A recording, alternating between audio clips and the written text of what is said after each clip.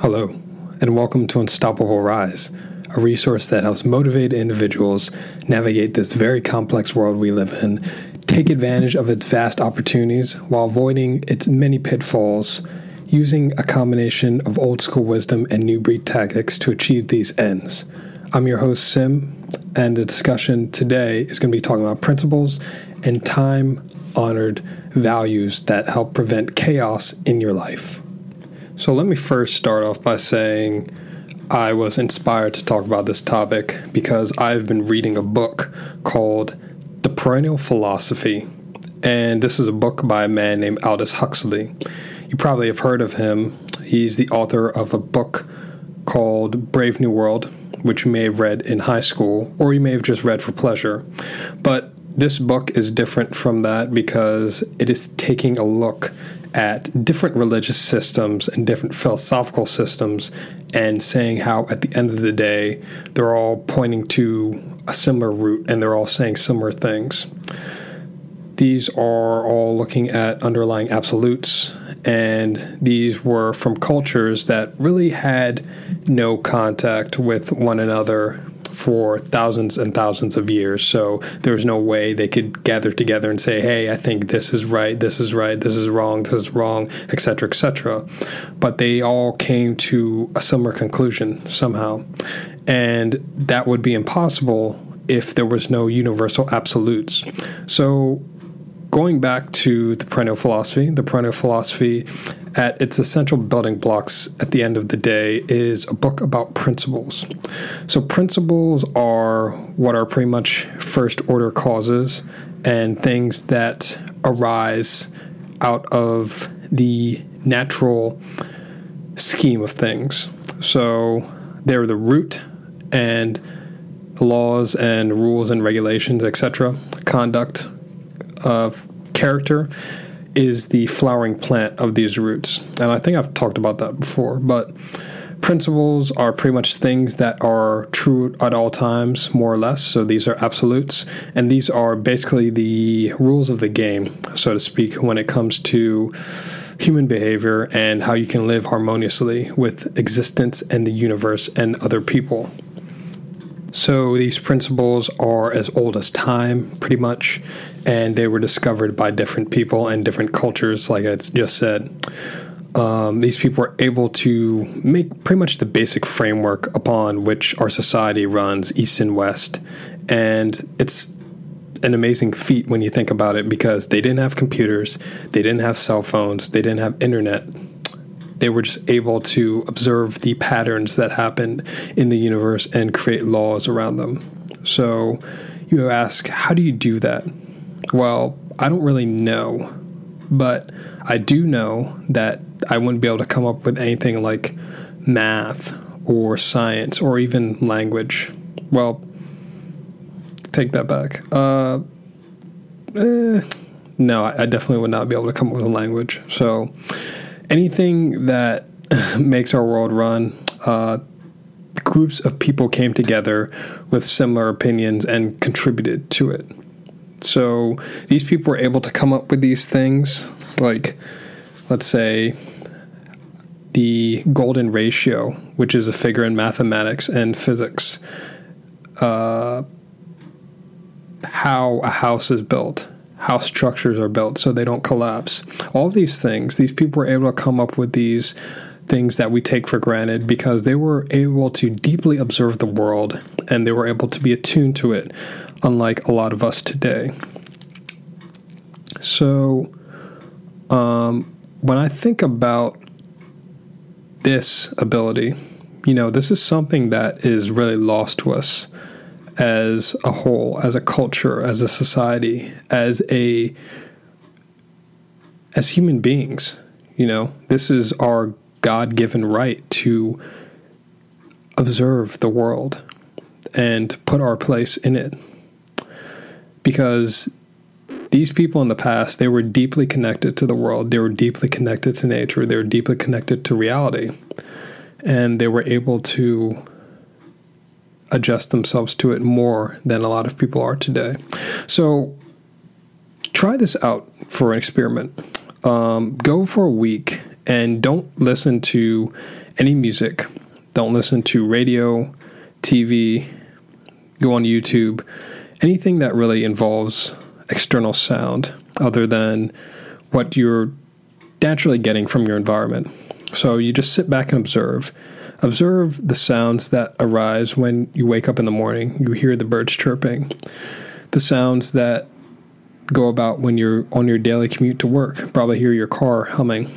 The sounds that happen when you're working on your business. So if you're working by yourself, the clicking of the keys, probably some you breathing. And if you work at a co-working space, the conversations of other people. And just sit back and just really take it all in and just absorb yourself in this sound wave, this pulsating sound that comes from other people and from nature. And when you really do that, you start to pick up on nuances and you start to just really be more observant when you're not inputting your senses with external stimuli. So try that for an experiment and see how that happens for you and see what you find out about yourself and other people at the end of that. So today, when I think of a lot of people, we have legions of people walking around who don't even know who the fuck they are, who don't know what their values are, who don't know what their principles are, and just go with whatever the trend of the day is. They go with whatever's cool, whatever's in, whatever's new, whatever's hip. And people have always done that, but I do think now with the easy, accessible nature of information that there's so much things going in and out. And you especially see this happen in the world of self-development. You also see this happen a lot with jobs. A lot of people will go from job to job, searching for God knows what. And they just jump from career to career saying, this would be nice, this would be cool, this would be awesome to do, but they're not able to really get anything solid, and they're not able to build a base of skills and a foundation which they can grow upon. They're always going from the new thing, the next thing, to the latest thing. But I digress. That's a topic for a different time. So there's a whole bunch of people who have not built their life on solid principles, things that have been proven to work. I was looking for the next trend, and they effectively have built their house on sand, which obviously means there's no foundation, which then means the floods of life will come, which they inevitably will, and these people get wiped out, and the end result is not pretty.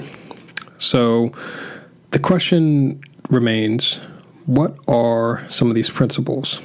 So I'll just be naming some of these. These are going to be pretty much off the top of my head, and there are thousands of principles out there, but these are some of the ones that are forefront in my mind and the ones that you can easily get a grasp on and really start thinking about and probably start applying as soon as you finish listening to this.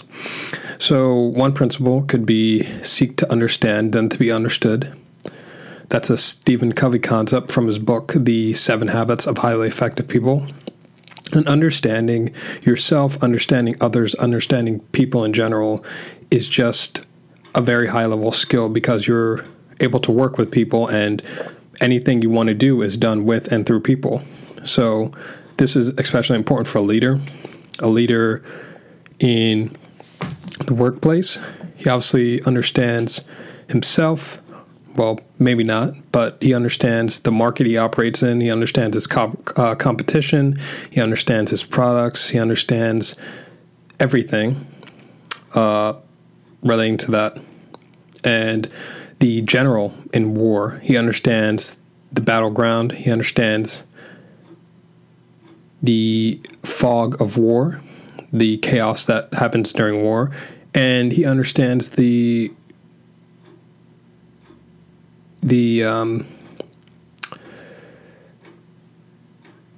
ability to gain victory or the inability to gain victory. So victory or defeat. And of course, a leader has to understand his people He has to get inside them. He has to get inside their likes, their dislikes, their needs, their wants, their fears. And overall, he's just an inside thinker. He thinks from an inside perspective. He's looking at the inner causes, not always the outer causes. And then he's able to influence people rather than force them to do things. So at a higher level of consciousness, you don't even really need to be understood by other people. You just create a space for them to exist and for them to hash out whatever it is that they need to hash out. This could even be in a friend relationship with your friends. Your friends may be on a quote-unquote lower level of consciousness than you are, and they just don't get certain things, and you just let them get away with certain things, maybe in an argument, and then you just end up taking the high road because you realize that they are just expressing what they need to express inside them. So if they lash out at you, you don't really take it personally, and you don't really let it devolve into a full-scale argument that doesn't need to get into, and you just realize that this is them just working through some inner issues. So that's one example. Another example would be a parent and a child.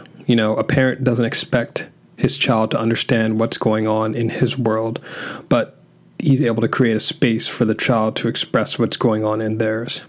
This understanding without being understood, it's a very high level thing, and it's very subtle, very, very subtle. And it takes some understanding to really get inside of it and really use it, because that smooths over a lot of human relations. This is also the distinction between influence and force, or power versus force, which leads into the other principle I was thinking of, power versus force. So power in general is just more influential than force. Power comes from higher levels of consciousness, and it comes from states like gratitude, empathy, joy, compassion, happiness, even enlightenment. And power originates from those higher states. And force originates from lower states such as anger, greed, guilt, fear, and just anything that is very human. Very human emotions like anger, fear, greed, all of that stuff. Those are very human emotions, and those are things that you feel them a lot more real, and you feel them a lot more in the pit of your stomach, and you just feel them throughout your body more than you would something like empathy or joy or compassion. Those feelings are a lot more you feel lightened by those feelings like anger, rage, fear, all that stuff. Those are very heavy emotions. And, they have their place. They definitely do have their place. But at the end of the day, they're only going to get you so far. And you need to advance to a higher level of consciousness. And that's what power is. So power is more influential than force. And power is inspiration. Force is like a gun to your head, forcing you to do something. Power is having people gravitate towards you naturally, while force is trying to make people like you. Power is letting a bad habit or addiction just fall away of its own accord, and force is gritting your teeth and fighting with the addiction. You will have an easier time in life in general the more you operate from higher levels of consciousness rather than lower levels of consciousness.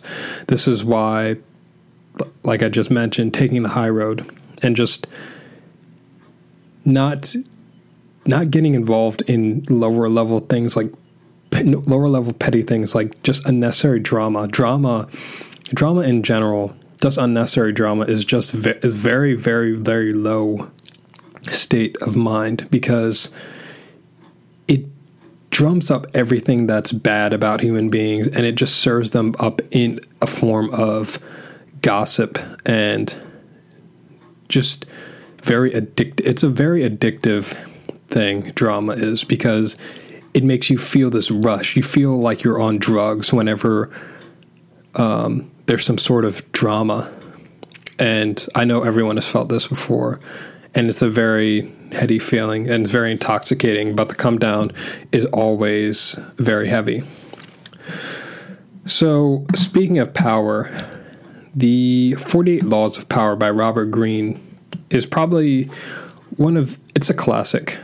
It's a modern classic, to be honest, because it's a pure distillation of powerful principles in the form of laws. So my two favorite laws from that book, my two most favorites, have to be Law 4 and Law 48.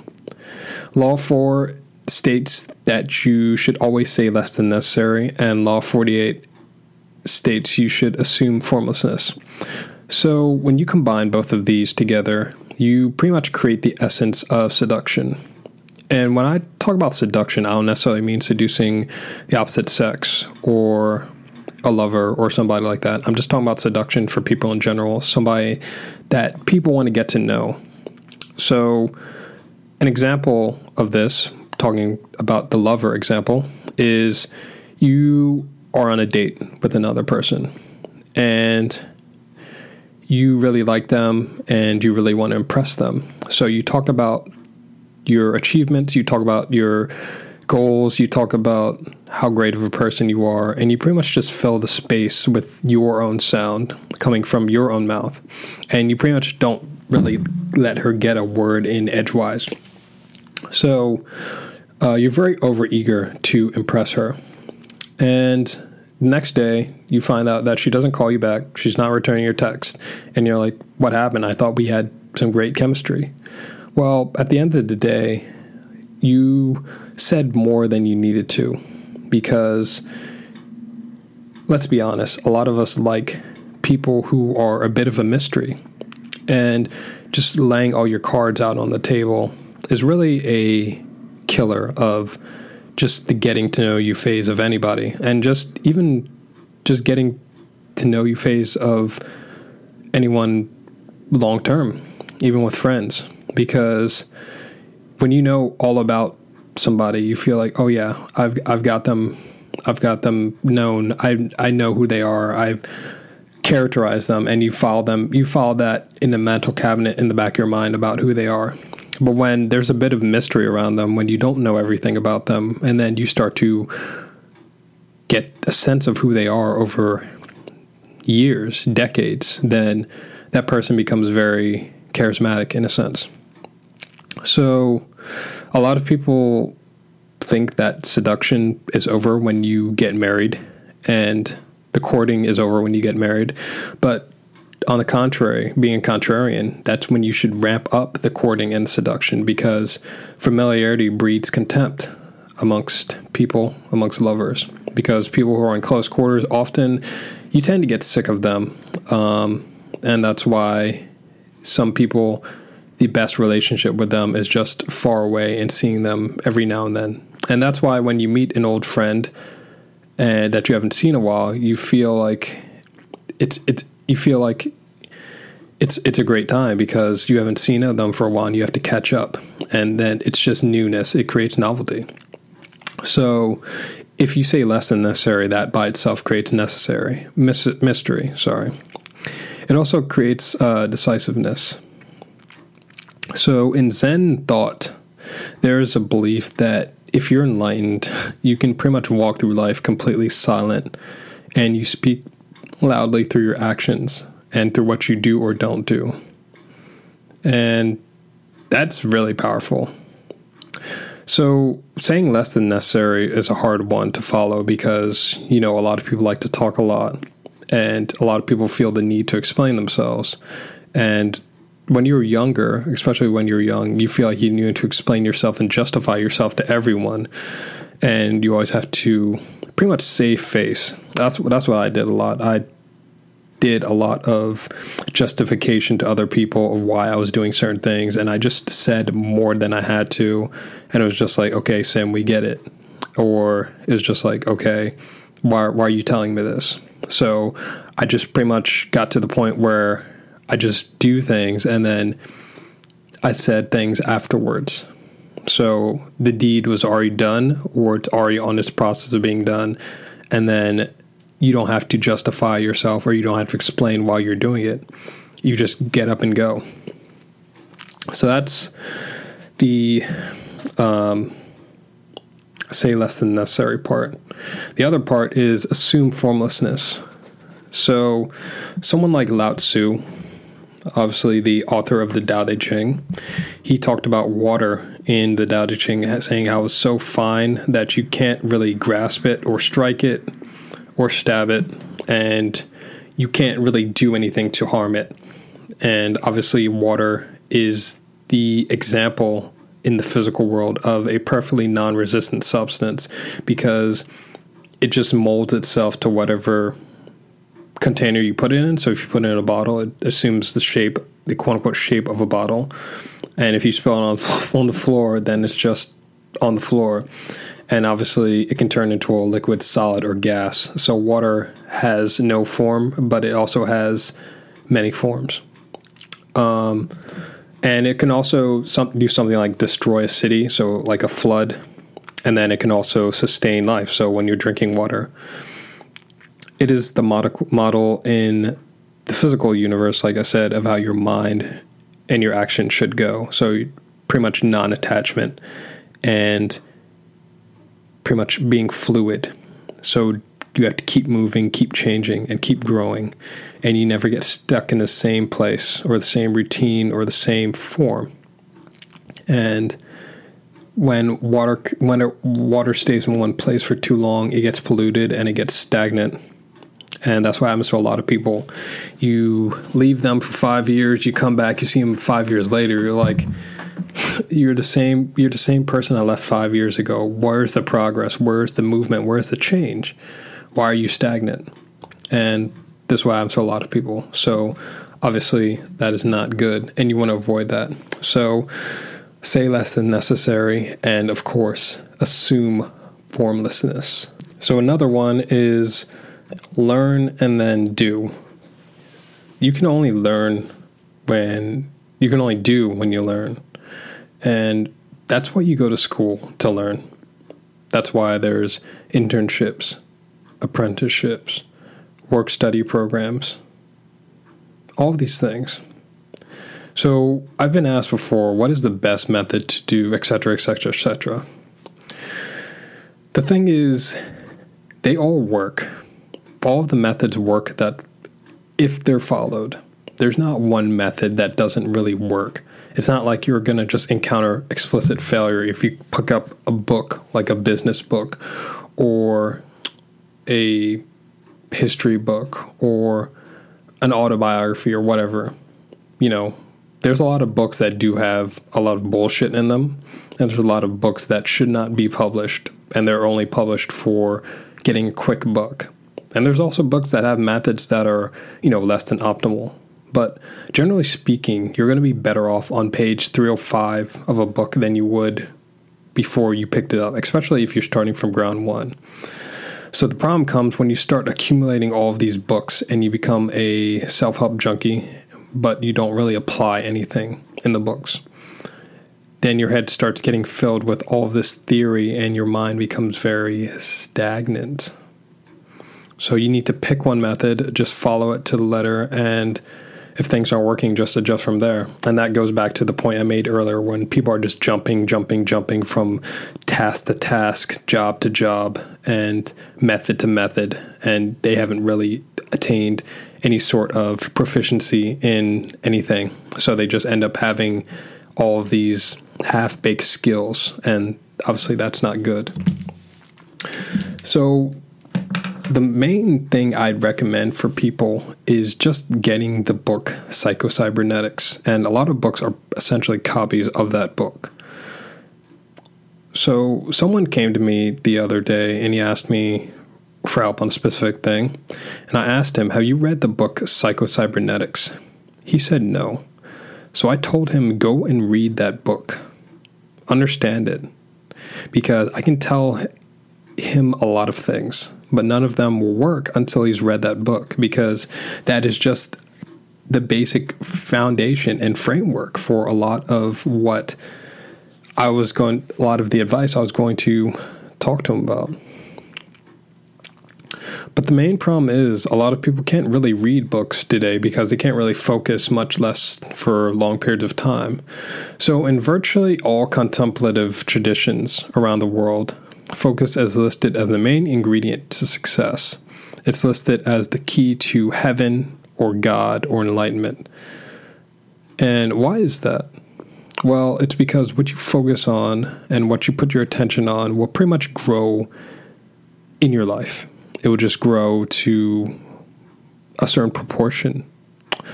And as human beings, we can only focus on one thing at a time. And that's why you don't text and drive. That's why you make sure you're always watching your pots on the fire. That's why you just can't be studying while you're on the phone doing God knows what. It's because you can only put your attention on one thing at a time. So this concept of attention and focus, mainly attention, is why I don't really watch the news too much. And it's why I don't use social media for the most part. Do I need to know what my friends are doing at every second of the day? Not really. And I don't really need to know a majority of the things on the news because they don't really help me make my ideal life.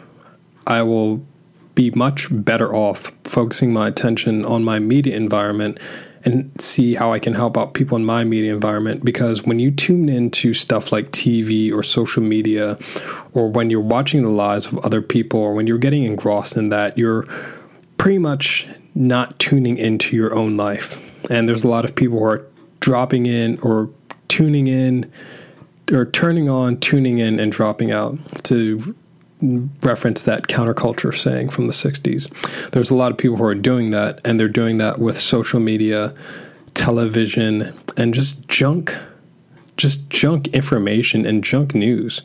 Because we obviously live in an attention economy where your attention is monopolized for ad clicks, for revenue, you're pretty much being used as a human ATM, and you're not given anything back but a head full of air. So is that what you want? Is that what you really want to be taking in? The mental equivalent of junk food? I'd hope not. And you obviously don't want to become an airhead. I really hope not. And if you're listening to this, I don't think you do. So again, watch your mental diet. But I will hope that you embrace some sort of grounding philosophy, whether that be Zen or that be Buddhism, Islam, Stoicism, Christianity, whatever it is.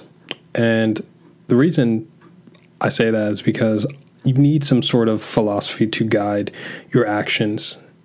And we are only effective by putting limitations on ourselves, because if you're free to do anything, you'll do everything. And then if you do everything, you can't do a certain thing. So you can do anything, but you can't do everything. That's the main point. And then putting limitations on yourself, putting limitations on your time, on your money, on your energy, those three resources I mentioned, those help you guide your life in a certain direction and help you get to where you want to get. So, like I said, all these philosophies speak about a way. There is a way of conduct and behavior that helps you avoid chaos in your life. So all of these religions and philosophies have rules and regulations of conduct designed to help you focus on the few instead of the many. And the few is the way that leads to life abundant, which we all want. Jesus said in the book of Matthew, straight and narrow is the way which leads to life, and a few find it. But the road that leads to destruction is wide, and a lot of people enter it. So, pretty much that was just, you could take that from a religious perspective, but you can also think of it that there's just a lot of distractions that will take you off your path, take you off your true path. Take off the path that leads to goodness, and like I said, life abundant. So, in his Inferno, Dante said he was midway on the journey of life, and he found himself in a dark forest where the path was hidden from view. So this forest was very gnarled and it was very dense, where even the thought of it renewed his fear. He could not remember how he got there because he was asleep when he fell off the path. So that is basically the opening lines of the Inferno, more or less. And he was just saying how he fell off the way. He became distracted and he lost sight of the end pathway of the goodness and abundance of life. But he ends up redeeming himself in the rest of the Divine Comedy, and obviously in Paradiso, the final book of the Divine Comedy. So he was really fortunate because a lot of people who fall off the way aren't. As an aside, I knew someone who was a great guy, awesome guy, great guy. I used to serve tables with him in high school, and we had great rapport. We spent a lot of our shifts bantering back and forth about this, that, and the other. We came from different schools, but we were in the same year, so we were going to college the same year. And, the year after, we both went our separate ways. We kept in touch. We got each other on Facebook, and we just kept in touch sporadically. So we talked here and there, and then I learned that he developed a nasty addiction to opiates. So he would get clean, relapse, get clean, relapse again, that whole cycle. And the last time I spoke to him, he was doing great. He was doing really good. He said he was on the up and up. He was working, he was getting his life together, and he was just going back to college. So he was going back to community college, and he was just staying away from the quote-unquote bad stuff. And about 3-4 years later, I didn't really talk to him that much, but I wondered how he was doing, and I eventually found out that he died. He died from an overdose after 14 months clean. So his latest relapse was his final relapse. I hope he found the peace that he was looking for, but that's an example of falling off the way so much that you can't find your way back. You can't come back because, there's only so much that you can do to come back. And, some things like addiction to certain things, it's very hard to just recover from that. A lot of people who are addicts for life. And I think addiction is a topic that deserves its own discussion, but all it takes is one small error, compounded over time to snowball from a bad habit to a full-blown addiction to catastrophe. And you don't fall off the way all at once. It's pretty much bit by bit by bit by bit until finally, you're ensnared in that dark wood that Dante pretty much talked about, and you can't find your way back. The reason why I like philosophies like Taoism, why I love it to death, is because, a lot of these Eastern philosophies are very simple, but they contain a lot of meaning, and they're very complex. And a lot of these Eastern philosophies' main focus is just being in harmony with the universe, not fighting against the universe, just being in flow with it.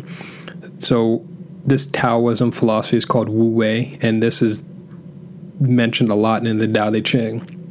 And that's a book I can come to over and over and over again at different stages of my life and always find something new in it. This book, I read it back in 2015, and I've read it several times since, and it always reads new to me because it's always speaking to my life circumstances. I'm like, I get that. But the next time I read the next line, the next time I read the same line a year later, I'm like, wow, this has a whole different meaning to me. Taoism is really interesting because it focuses on Taoism and Zen particularly. They focus on the essential and consequential nature of reality while simultaneously and paradoxically focusing on how everything matters. There's this other book called The Unfettered Mind by Takuan Soho. He was a Zen master who, I believe, he taught Miyamoto Musashi, who was a legendary samurai swordsman. I can't remember. Don't quote me on that. But I'm pretty sure they're contemporaries, if not teacher and student. But he wrote this book called The Unfettered Mind, which is pretty much talking about Zen in the context of Japanese swordsmanship. And he said there's a time pretty much for everything. The warrior knows when to kill. He knows when to give life. He knows when to sheath his sword. He knows when to unsheath his sword. A lot of people think that a lot of these Eastern philosophies are pretty much advocating nonviolence, but a lot of these Eastern philosophies, a lot of these religions, period, pretty much every religion that we have in the world originated from a time and place where there was a lot of conflict and war going on. These religious systems did not come from peaceful people because they realized that the essential nature of the human being is to pretty much be in conflict either with yourself or with other people, because that's just what it is to be human. You're going to bat heads. You're going to butt heads with people who don't see the way you see. You're going to have to defend yourself. You're going to have to pretty much just stand up for what is right. And that takes fighting against something. And sometimes not even fighting against something, but fighting for something. So going back to Zen and Taoism, a lot of both of these focuses on the core oneness of things, because out of the one arises the 10,000 things. And of course, the 10,000 is the world of form.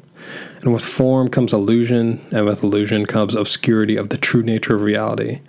And reality is pretty much hidden behind a veil that's really visible to only those who can, peer beyond that veil and really want to see what reality is. And you're never going to see behind it completely 100%, but you can get close and you can see the underlying quote unquote logos.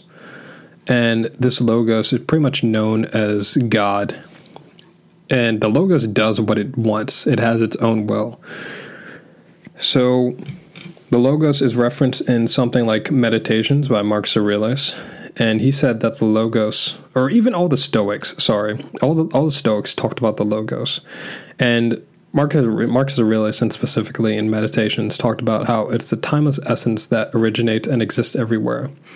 And not surprisingly, every religion all believes in the logos in some part. Some religions mention it explicitly. So, the logos has its own will, and this leads into known knowns, known unknowns, and unknown unknowns. So, what does this mean? In our current world, there's a massive current of what I call, quote unquote, ivory tower intellectualism, and just a belief in materialism and scientism, the religion of science. That's pretty much. There's a lot of people who say, I know this, I know that, I know this, I know that, I know physics, I know mathematics, I know philosophy, I know geography, etc., etc., etc. I know all there is to know. But, you ask yourself, is that really true, or is that just a front for your ego? So, just do this. Draw yourself a small circle. Small circle, okay? So just take a piece of paper and just draw a small circle. And I think you should really do this because this is I think this is really constructive. So you draw yourself a small circle, and that's what you know. That's what you've been exposed to in your life. That's the town you grew up in, the religion you grew up with, or religion you didn't grow up with, or the parents and their value system, the family you were born into, the culture you were born into. All of these things, all of these different things that you've just been programmed with. Pretty much you've been programmed with them, okay? So that's what you know. Then you think about what you don't know. Think about all the people you've never met, all the places you've never been, all the things you've never done, all the things you just don't know.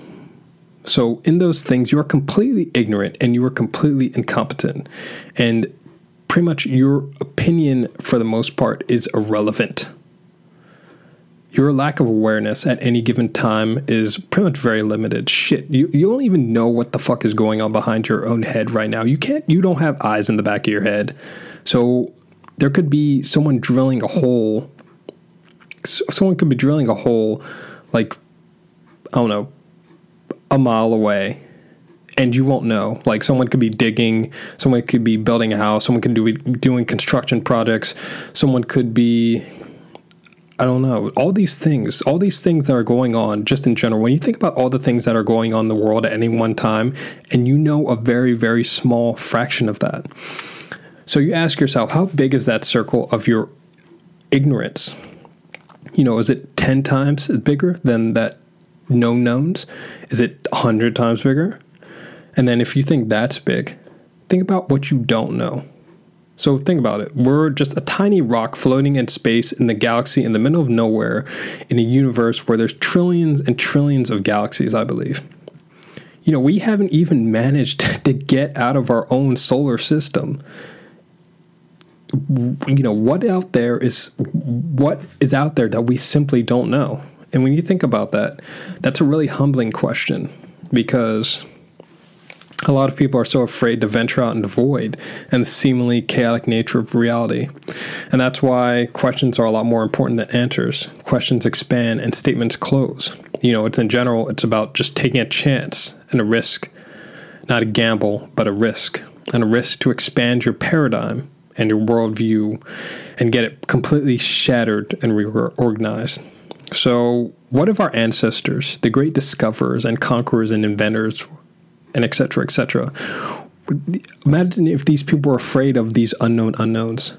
Civilization would be thousands and thousands of years back. You and I, we would be wearing loincloths in a cave because our ancestors were afraid to venture out into unknown unknowns.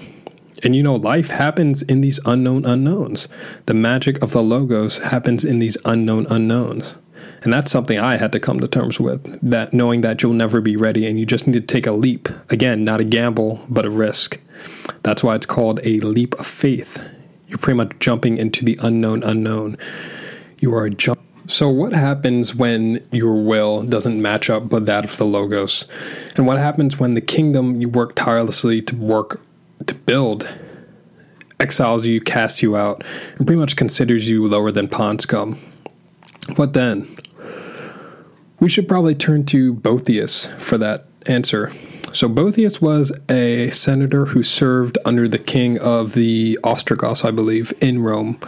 And one day he was just locked up and imprisoned for charges of conspiracy, and he was soon to be executed.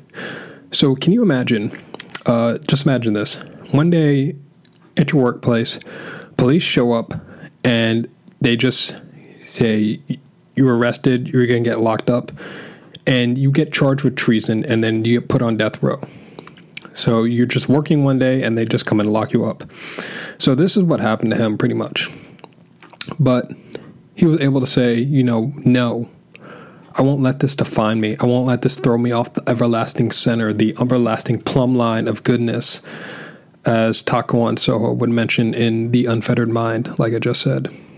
So what did he do? He wrote, I believe, a series of letters or journals, or I don't even know if it was a compilation, but he wrote this thing called the Consolations of Philosophy.